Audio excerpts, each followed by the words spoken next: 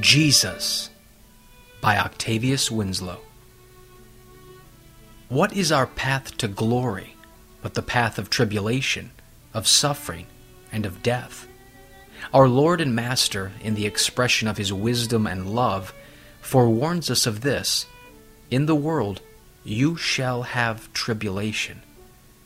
What are all the supports of the believer in seasons of trial, suffering, and bereavement, but so many manifestations of the life of the Lord Jesus? This is that which keeps the soul buoyant amid the billows, strong in faith, joyful in hope, soaring in love. Thus is Jesus the life of every grace, the life of every promise, the life of every ordinance, the life of every blessing. Yes, of all that is really costly and precious to a child of God, Jesus is the substance, the glory, the sweetness, the fragrance, yes, the very life itself. Oh, dark and lonely, desolate and painful indeed would our present pilgrimage be, but for Jesus. If in the world we have tribulation, in whom do we have peace? In Jesus. If in the creature we meet with fickleness and change, in whom do we find the friend who loves at all times? In Jesus.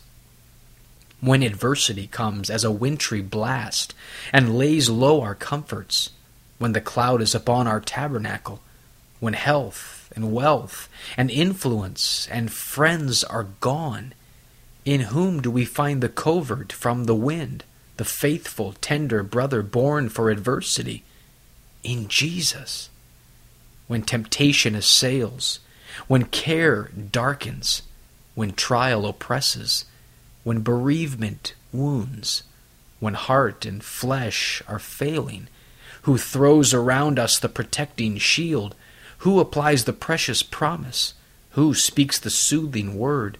Who sustains the sinking spirit? Who heals the sorrow? Who dries the tear? Jesus. Where sin struggles in the heart, and guilt burdens the conscience, and unbelief beclouds the mind, whose grace subdues our iniquities, whose blood gives us peace, and whose light dispels our darkness? Jesus.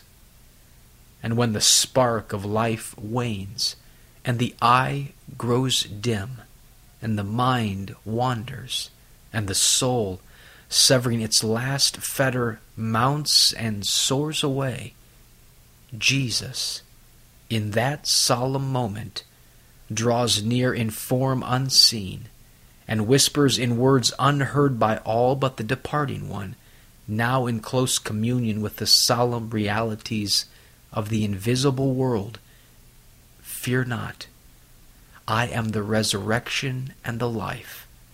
He who believes in me will live, even though he dies.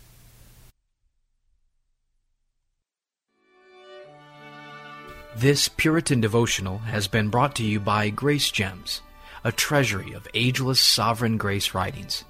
Please visit our website at www.gracegems.org, where you can browse and freely download thousands of choice books, sermons, and quotes, along with select audio messages.